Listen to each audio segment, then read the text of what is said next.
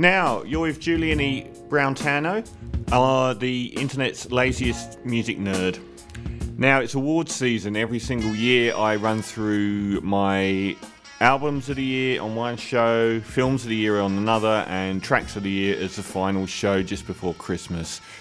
Last year it was dominated by the end of decade lists, which was 6 weeks. But this year it's, in the lead up to this, I said it's a year of a lot across the board on tracks, songs, and albums and movies.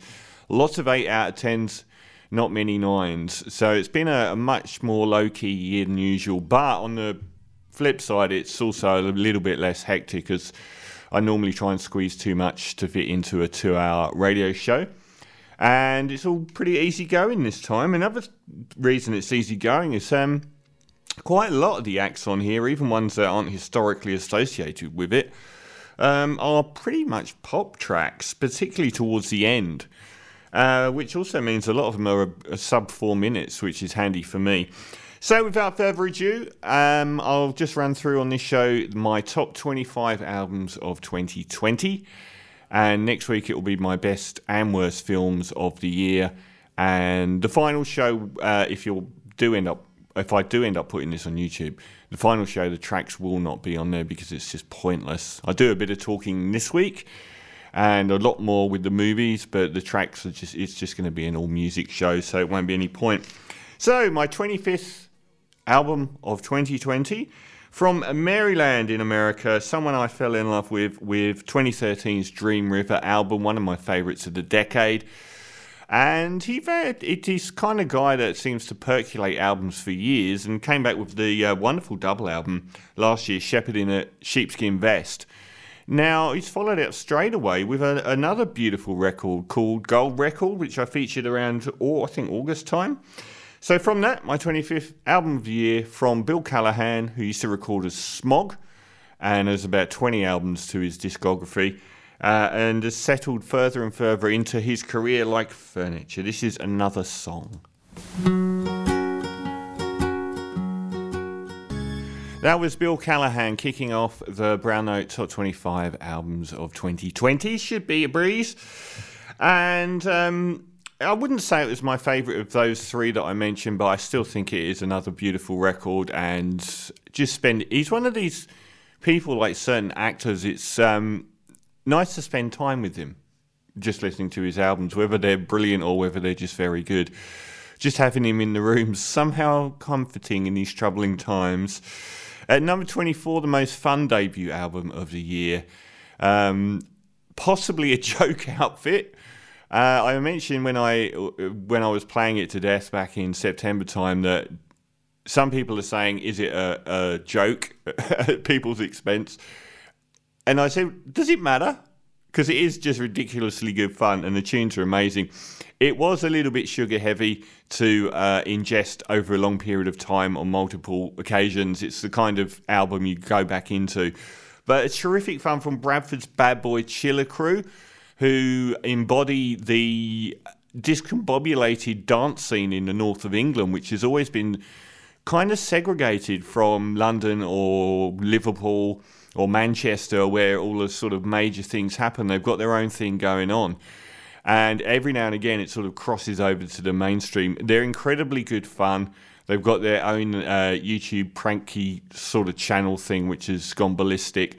And the tunes themselves are absolute riot. So it may contain swearing, but the debut album from Bradford's Bad Boy Chiller crew, Full Whack No Breaks, was my 24th best album of the year. And this track may contain swearing. Guns up.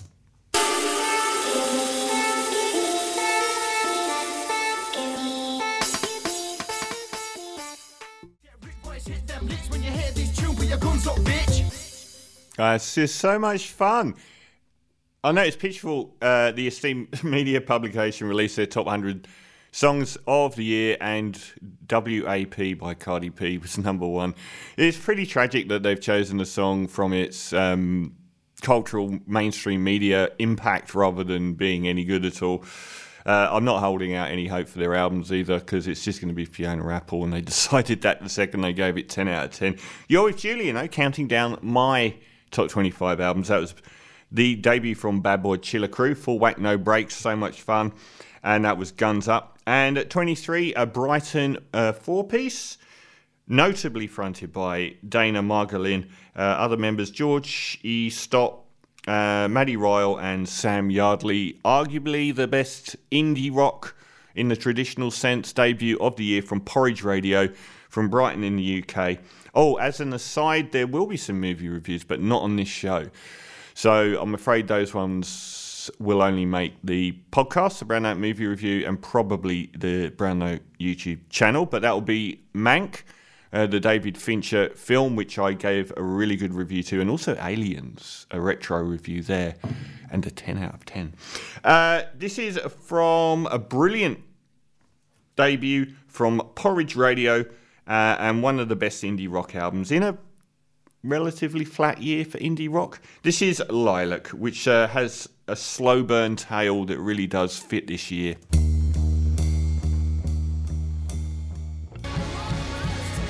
I want us to be kinder to ourselves and to each other. That's my 23rd album of the year. The debut by Porridge Radio, Every Bad, and that track Lilac serves as a de facto centerpiece, I think, to the album. Sticking with UK debuts, UK rap has gone through the roof in recent years. Road rap arguably put it back on the map as a serious entity after grime sort of went a bit pop. Then grime came back with the likes of Skepta and Stormzy. And in particular, UK drill has really taken off and actually been very influential on American rap. And grime itself has gone global. So this is a bit more in the road rap arena. It's Mamoudou Lamine Diallo from Stratford in London, which is just up the road from where I'm from, East Ham. And J Hus is the recording name, and his second album, Big Conspiracy, was an early favourite this year from January. And like everyone in his field, he seems to get an enormous amount of unwanted attention from the police. This track probably will contain swearing, and at 22, J Hus, Big Conspiracy, and Fortune Teller. You the one I want, yeah, me nah, you know. She know I want her, she a fortune teller. You're with Julian on the Brown Note, counting down my top 25 albums of 2020. Next week will be my best and worst films, which will have a massive amount of worst films. And then finally, tracks of the year. It's not been an amazing year for indie music, indie guitar music. I've gone on at length on this show how it has been reborn these last 5 years. But then it's not been a really great year for any genre of music, I don't think. Lots of 8s, not many 9s. One of the bands that I focused on the most in recent last 5 years has been Joe Casey, Greg Ahi, Alex Leonard and Scott Davidson from Detroit, Michigan, and Proto Martyr. I missed their first couple of albums. But their third, The Agent Intellect in 2015 and Relatives in Descent 2017, I featured on this show, and I did so with their fifth, Ultimate Success Today, I think underrated, and this from it, The Aphorist at 21. We're all mowing esoteric patterns. My mind drifts.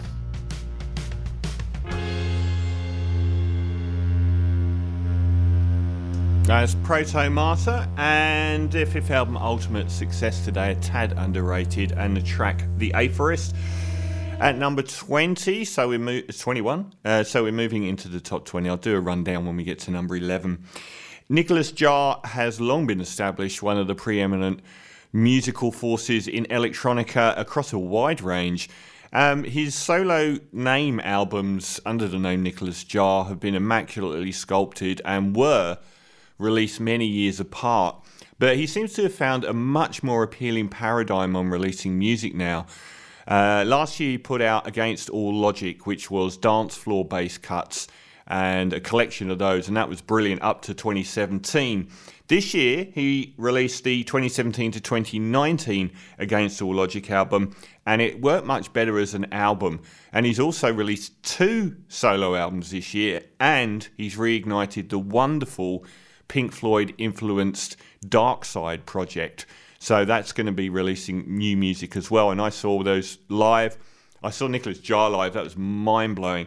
So Against All Logic trumps the two solo albums for me. I thought it worked really, really well front to back as an album. At number 20, If Loving You Is Wrong.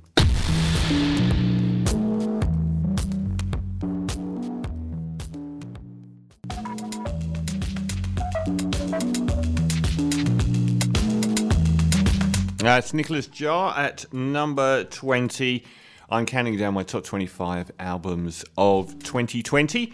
And Against All Logic, 2017 to 2019. 3 albums from Nicolas Jaar this year, all of them excellent. I featured 2.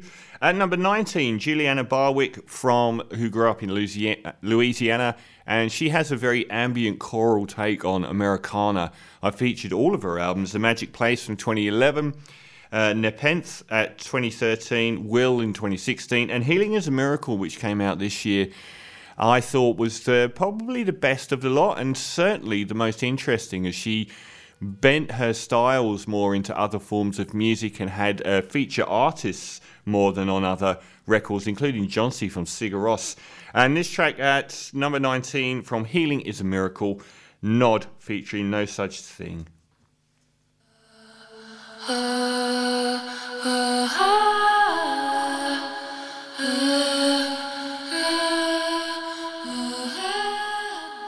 Juliana Barwick, Healing is a Miracle at 19, featuring No Such Thing on that track, Nod. Now, Timothy El Padro Thedford, now known as El Padro F Electronica Ala, also known as J Electronica. He arrived in 2007 and was immediately heralded as the next big thing in rap. And since then, he became something of a laughingstock, the occasional brilliant track and a long-promised debut album that never materialised. Well, out of nowhere, it did indeed materialise this year. A Written Testimony came out and it was brilliant. And not only that, but he recently followed it out with Act 2, The Patents of Nobility, which was a collection of other stuff. So he's now got 2 albums out in the space of a year. But it was a really great album. And at number 18, A Written Testimony. It will contain swearing, I believe, featuring The Dream. This is Ezekiel's Wheel. Interrupt this record to bring you a special bulletin. We gon' see. When that sun go down, we gon' see. Talk that fresh shit now.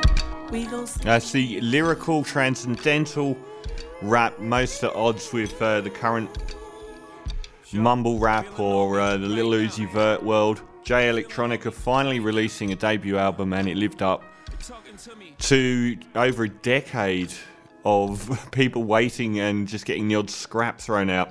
That was Ezekiel's Wheel, and obviously Jay-Z's all over that album.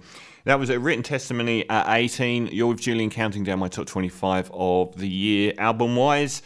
And I've spoken at long length about my love for Chicago, Illinois, and now, well, originally Missouri, but now in Chicago, Illinois, Angel Olsen, and I featured her last few albums. Last year, she released the Maximalist All Mirrors album.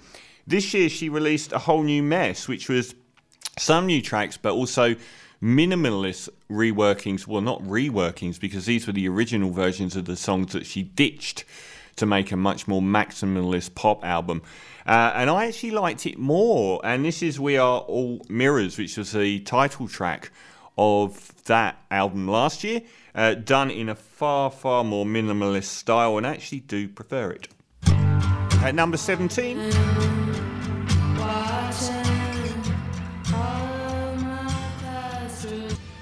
At number 16, well, if I was to go on music I'd listen to the most this year, both mixtapes by Pop Smoke, aka Bashar Baraka Jackson, would probably be very near the top of the list, but one came out in June last year. I got them both at the same time on release of Meet the Woo 2, which came out, I think, at the very start of February, and by the time I actually got to playing them on the show a few days later, he'd been shot and killed in a home invasion.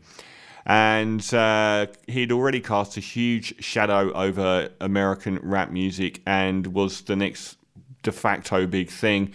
And also a pioneer of using UK drill as opposed to Chicago drill as a style, using UK drill producers to get a very, very gritty style, which I absolutely adored.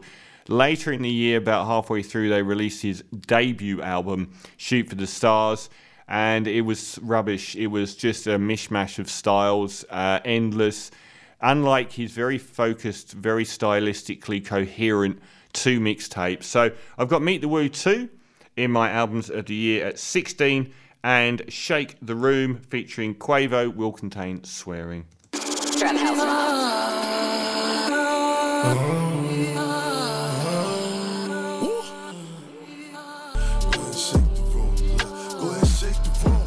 As Pop Smoke Meet the Woo, far superior to his proper studio album, posthumously released, are the 2 Meet the Woo mixtapes, which are magnificent. That was Things Like This.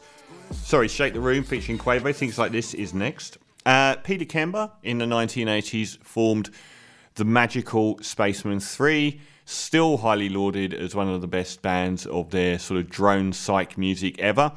And they split up in acrimony with Jason Pierce. I can't believe I never ring. It's like one of my favourite bands of all time. I think Jason Pierce. Who was in Spaceman 3? Jason Pierce. I was right. That's because I had a school friend called Jason Pierce. I kept thinking, it's not the real name. Jason Pierce went on to huge acclaim and attention to this day for Spiritualized. And Peter Kemba, as Sonic Boom, only released one album in 1990 called Spectrum, and I think he recorded as Spectrum for many years. But in recent years, he's come back a lot, and he's worked with some really interesting people on Panda Bear's album Tomboy, and Tomboy and Panda Bear Meets a Grim Reaper, and the Beach House album 7. And I noticed when I featured that, his influence on that album was special. He came back with a second solo studio album of Sonic Boom this year, All Things Being Equal, which bizarrely came out in 2 formats. One was about 70 minutes long and one was about an hour and 40 minutes long. I got the latter one. I featured it on the show and I love it, and I don't understand why it's not got more attention. If you like long-form psychedelia, it is absolutely top tier. From that, Things Like This, one of the most straightforward tracks on it. Oh, it's called All Things Being Equal, if I didn't mention. Into the top 15 of my albums of 2020.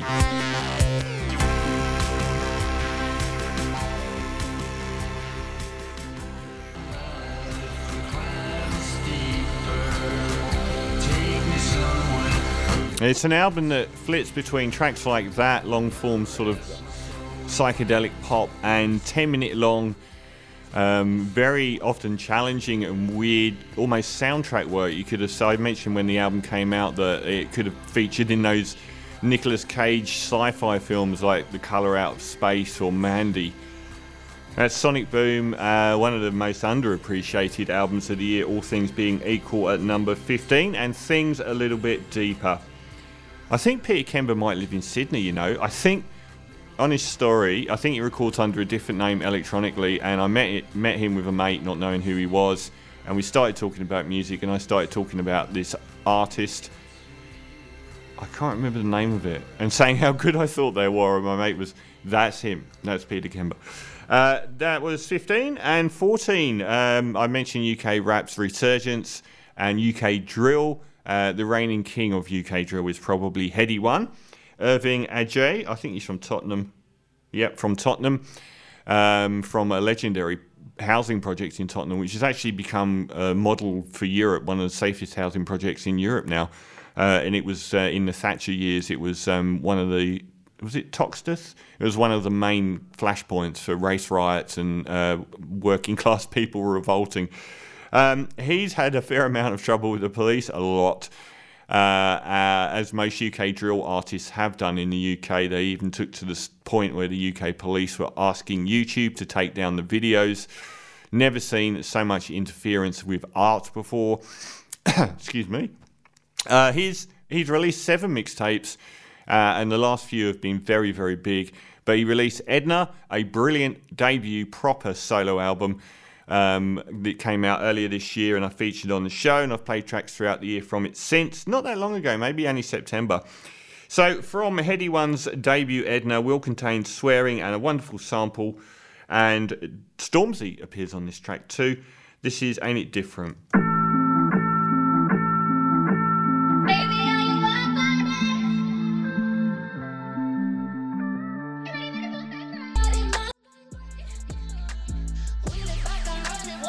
Nearly made it into my tracks of the year. It may still do. Headie One's debut proper, Edna, named after his deceased mother. Ain't It Different featuring AJ Tracey and Stormzy at number 14. At number 13, the biggest slow burn of the year was the latest Tame Impala album, The Slow Rush, which I didn't care for on release very much.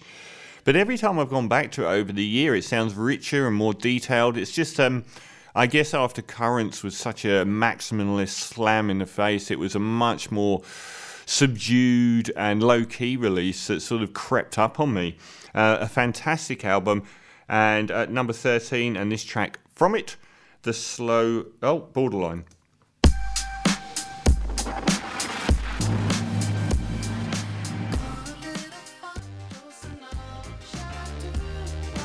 Well, I was dismissive of it at first, but Tame Impala's The Slow Rush is a fantastic long-form album. And that was Borderline from it. You're with Julian on time.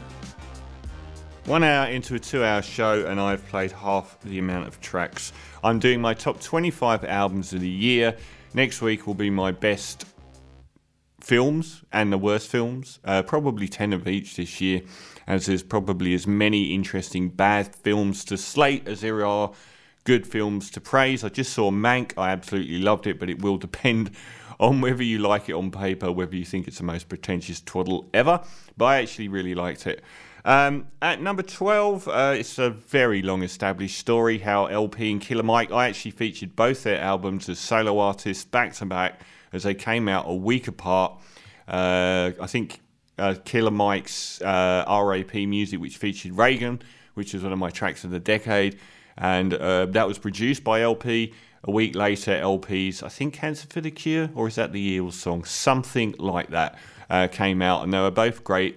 And over the course of the next year, they decided that they liked working together. So the two old heads steeped in hip-hop history formed Run the Jewels, and RTJ4, the ridiculously consistent project, came out this year, their fourth great album in a row, and well established as one of the premier forces in rap music. RTJ4 at 12, and Ooh La La, and this is very old school, very boom bap, featuring two old school legends, Greg Nice and DJ Premier, no less, of Gang Starr, will contain swearing.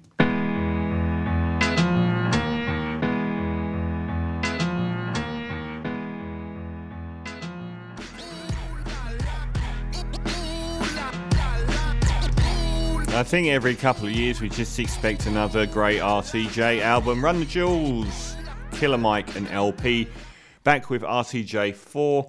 And I think RTJ3 was a little bit more geared towards big tunes, whereas this one I thought was a bit better flowing as an album with not really the massive tunes on it. I preferred it more. At number 12, at number 11... Canada's Claire Boucher has gone through a strange phase. I thought Miss Anthropocene, she records under the name of Grimes, was one of her best efforts. I thought the individual songs were really strong. The songwriting on it was excellent, the pop hooks and everything. And I really loved the 90s retro alt-rock vibe that appeared on a lot of tracks. I think this one in particular. It could have done with a little bit of trimming here and there, and they left off the best track, which was We Appreciate Power, which came out as a single before, which would have really set things off and really solidified that 90s alt-rock vibe that seems to be everywhere now. But along the way, she married Elon Musk, the world's second richest man, who is known for pronouncements which are not exactly cool. And it's put her in a weird place. I don't think it's almost harmed her brand being associated with him. I can see it coming a cropper as well, because she's very right on. He isn't, and he's sort of a blunderbuss when it comes out with statements about things. So I won't be surprised if that union doesn't last. And she had a kid as well this year. But I thought Miss Anthropocene was an excellent album. and full of tracks this good. You'll Miss Me When I'm Not Around at number 11.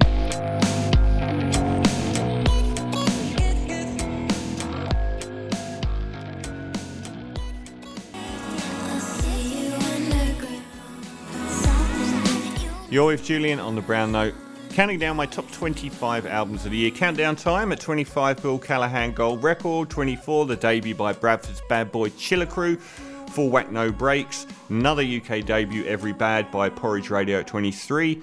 J Hus, Big Conspiracy. His second at 22. Proto Martyr, Ultimate Success Today at 21. Nicholas Giles Against All Logic Collection, his second one. 2017 to 2019 at 20. Juliana Barwick, Healing's Miracle at 19. Jay Electronica's long-awaited and brilliant A Written Testimony debut album at 18. Angel Olsen's All Mirrors Retread, Whole New Mess at 17. Pop Smoke, his last living release, Meet the Woo 2 at 16. Sonic Boom, aka Peter Kemba at 15, with All Things Being Equal. Edna, the debut proper from Heady One, another UK rap artist, at 14. Tame Impala's Slow Burning, The Slow Rush at 13. Run the Jewels' fourth album, RTJ 4 at 12. And that was Miss Anthropocene from Grimes at 11. You'll Miss Me When I'm Not Around. Now, while the press around the world have jumped on Korean pop music or J-pop being the next big thing, K-pop and J-pop have never really amounted to anything. And most of the coverage now is just relentless BTS coverage. The whole decade that they've been ploughing this field, the next big thing or the next dominant force in world pop has become Latin pop. It really has taken over. And you look on YouTube at the artists with billions and billions of views, and they're all Latin pop artists. And at the very top are people like J Balvin, Ozuna, who I played earlier in the year, probably still Daddy Yankee, and arguably leading the charge is Bad Bunny, Benito Antonio Martinez Ocasio. That's an AOC style name. He's only released 2 studio albums, including this one at number 10, opening my top 10, YHLQM DLG. But in between, he's released lots and lots and lots of other releases. By way of example, 2 more albums came out this year.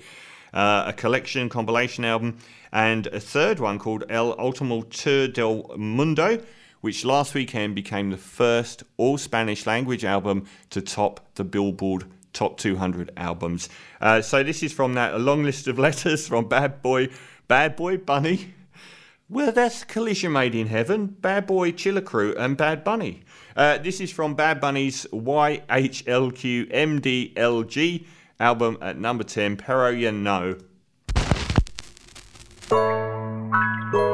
Yeah, yeah, yeah, yeah, yeah, yeah, yeah.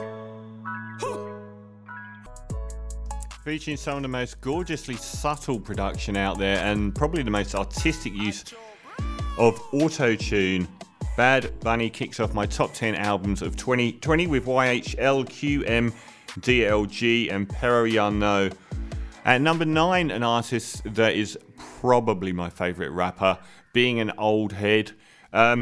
Freddie Gibbs from Indiana, from Gary, Indiana, and particularly what he's been known for, his album-length collaborations with producers. He recorded 2 of the best albums the last decade with Madlib, Pinata, and Bandana. And he's also recorded a couple of albums now with The Alchemist, another very fated old head producer. And Alfredo was one of the year's highlights in rap. It's my top ranked rap album of the year, called Alfredo. And it really had a heart and soul to it. And part of that was really interesting, which was Black Americans, particularly in the rap music genre, and their fascination with the American-Italian mafia, and the fact that the often elements in the American-Italian mafia are incredibly racist towards African-American men. And this weird sort of dichotomy is a very unusual concept for an album. And this track features Rick Ross, who was once a laughingstock of rap, but very successful, and now is so well regarded. He's one of the few features to turn up on a Freddie Gibbs or a Pusha T album. He was on Daytona, and he's on Alfredo as well. And this track may end up in my tracks of the year. I noticed it was in Pitchfork. Scotty Beam will contain swearing. At number 9. Freddie Gibbs, consistently brilliant across about 4 albums now. Freddie Gibbs and The Alchemist. Not one but 2 great collaborations in his chamber. And I think there's another Mad Lib coming out soon, or at some point. They take a while to put together. That was Alfredo featuring, the track Scotty Beam featuring Rick Ross at number 9 in my albums of the year. At number 8, one of the most talented musicians in the world is Yves Tumor. Sean Bowie, real name, from America but based in Turin in Italy. And I missed the first, I think, self-released albums when Man Fails You and Serpent Music, which got a lot of acclaim. But I absolutely loved Safe in the Hands of Love from 2018. That was in my albums of the year. And so is this, Heaven to a Tortured Mind. Everything he's done is brilliant. Really wide-ranging. Very sort of wild in his musical choices and his song construction and the arrangements, and really goes out. It rocks a lot, this album, as well. It's a very hard artist to actually put a label on. So from Yves Tumor's latest, Heaven to a Tortured Mind, at number 8, a good example of how wild his music is, Dream Palette.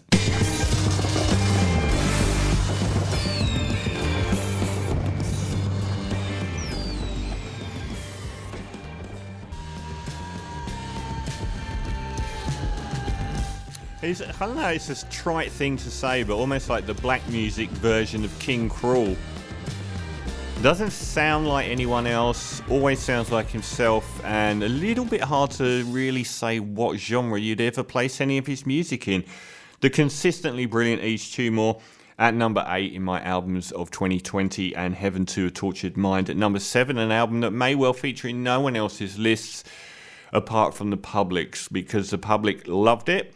And so did I. The Strokes are one of the most important bands of the century. Is This It was ground zero, along with the White Stripes, for the garage rock indie guitar revival, which was colossal. And Room on Fire was a brilliant album. But since then, they've really struggled with the weight of expectation and that albatross of a 10 out of 10 album around their neck. The reason I've kept on board is every album they've released, even though it's often been pretty average, usually has a couple of really brilliant songs to add to their discography. This time around, completely different, working with Rick Rubin, who's just got everywhere over his career.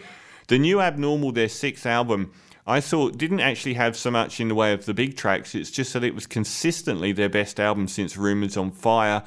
And I absolutely loved it to listen to as a front-to-back album. It felt like they were trying not to... Like every album that's come out, it's felt like they've tried so hard, stylistically all over the place, to make something that ranks alongside Is This It? This is their most relaxed album by far. It doesn't sound like they're trying to do anything, and it really paid off. And lots of really good tunes. At number 7, The Strokes, The New Abnormal, just checking the time, Brooklyn Bridge to Chorus.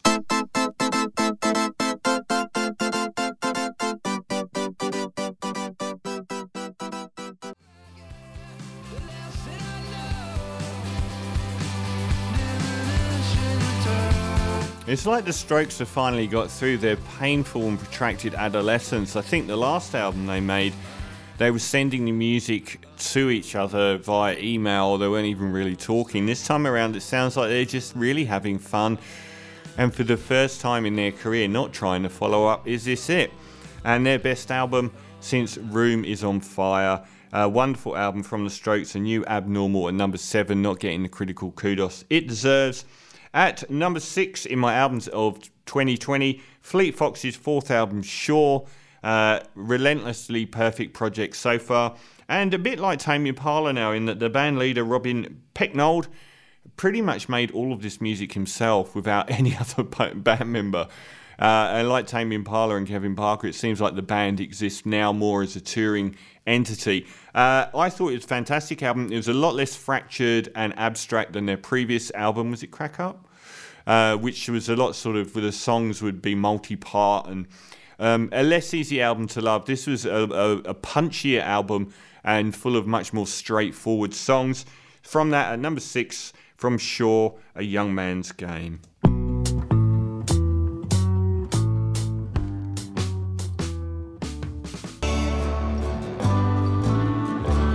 Full of tracks that are that easy to love. Fleet Foxes' fourth album, Sure. It's nearly a solo entity now, and that was Young Man's Game. Definitely in the running for my tracks of the year will be another off of that album. And into the top 5 in my albums of 2020, and another album that won't get picked by anyone else. It never got any critical acclaim when it came out. It got good reviews where they even bothered to review it. Back in 2010, Salem from Michigan, who were then Heather Marlett, Jack Donahue and John Holland, were a hugely controversial act, but their debut album, King Knight, was one of my best of the decade. And since then, they've just been completely silent, never followed it up, and just randomly appeared in September with a 10-year gap follow-up.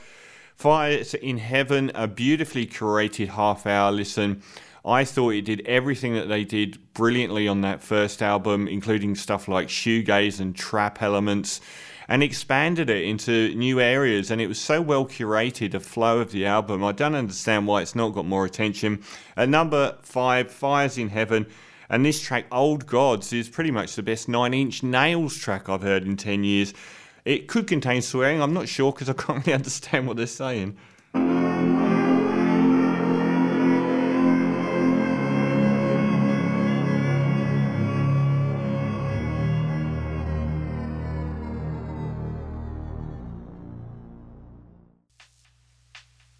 Now, with Salem at number 5, it finished a bit quick for me there.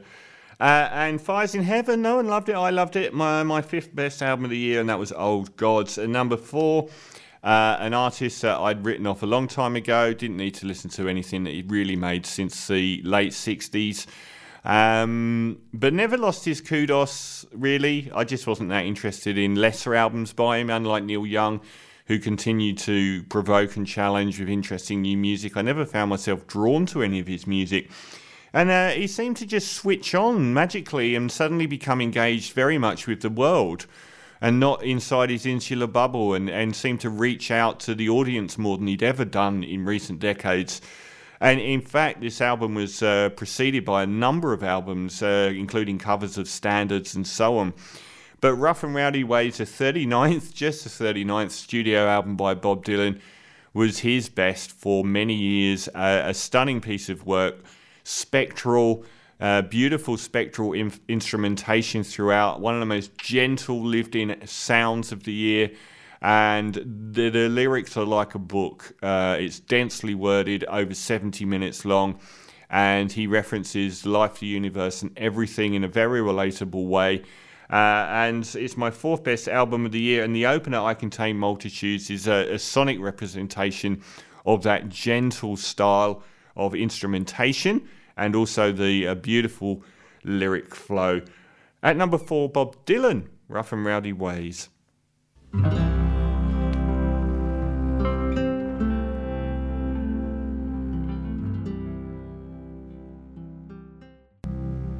I love the way it's just so direct to the listener as well, and it's so connected with the world, something that a lot of his more personal albums haven't been before. A lot of it focusing on love or relationships, but this one is just pointed straight at the world, and endless pop culture references and everything that he's gone through in his life and his place in the world and what's happening, and a definite late career highlight from Bob Dylan, Rough and Rowdy Ways. At number 4, that was the opening track. I Contain Multitudes, down to the top 3.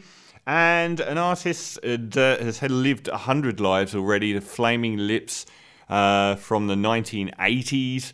Went through various stages. Tangerine blew up because of... Was it Beverly Hills 90210? But they really reached their peak of universal acceptance by becoming arguably the biggest alternative rock band or indie rock band in the world over the course of 2 majestic albums around the turn of the century. Yoshimi Battles the Pink Robots and The Soft Bulletin, both landmark classic masterpieces of incredible psych pop music. And they've never been bad. It's just sort of been, they've become a festival touring act, and their best music has been their most obtuse since then. But they came back out of nowhere with American Head, an astonishingly ambitious concept album that flows from start to finish, and has some very deep lyrical themes about existence and drugs and his hometown, and it's a very personal album. All the tracks are brilliant, the instrumentation is wild and inventive throughout, and it's undoubtedly the best Flaming Lips album since Yoshimi, probably 18 years ago. A massive album from the Flaming Lips, American Head at number 3, and this track, Dinosaurs on the Mountain, really showcases them at their Pink Floyd indebted anthemic psych pop best.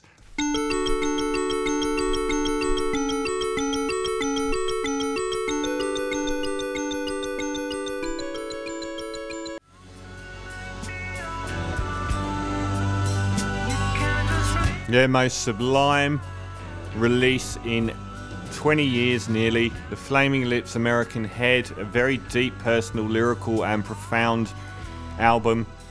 At number 3 in my albums of 2020, you're with Julian on the Brown Note, and I'll do my movies next week, and my tracks of the year are the following last show, or last new show of the year. That was Dinosaurs on the Mountain. At number 2, Will Westerman from the UK, records under the name Westerman, another album that's just not getting any love. It's an amazing debut album. Your Hero Is Not Dead.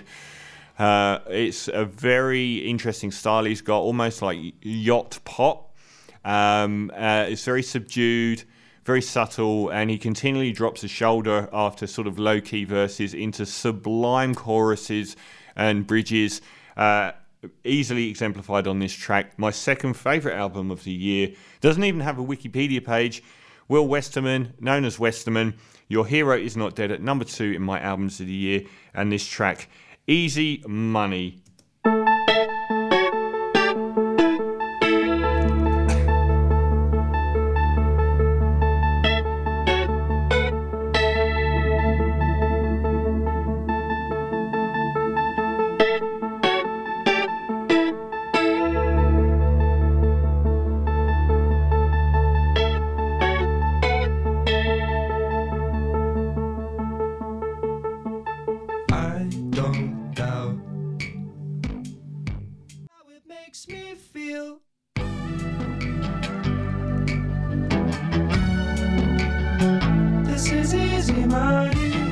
That's my number 2 album of the year. Countdown time. You're with Julian on the Brown Note. Top 25 albums of the year. The top 10 were Bad Bunny, YHL, QMDLG, Freddie Gibbs and Alchemist at 9, with Alfredo, Eve Tumor, Heaven to a Tortured Mind at 8, The Strokes' brilliant comeback album, The New Abnormal at 7, always consistent Fleet Foxes and Sure at 6, The Unloved Salem Fires in Heaven return after a 10-year absence at 5, Bob Dylan, Rough and Rowdy Ways at 4, Flaming Lips American Head at 3, and Westerman, that album, Your Hero Is Not Dead, Easy Money at 2.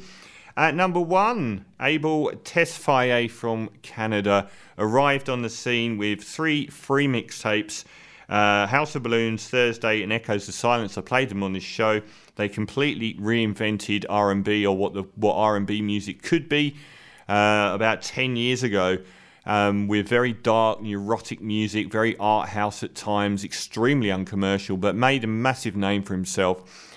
A very mysterious artist at that point, who we now know as The Weeknd. And since then, his pop albums, Kissland, Beauty Behind the Madness and Starboy, haven't done it for me. They've just dipped their toes too far into the pop arena and not been consistent. But he came back this year with After Hours, his 4th studio album proper. And it was the first time that he really did get back into that neurotic darkness. And even in an album that's full of some of the best pop writing of the year, I think this track, the title track that appears near the end, which is a lot darker, really is the dark heart of the album and shows where that soul of the album is. It's a brilliant, brilliant album. After Hours by The Weeknd is my number 1 album of 2020, and this is the long form title track to play us out. Adios.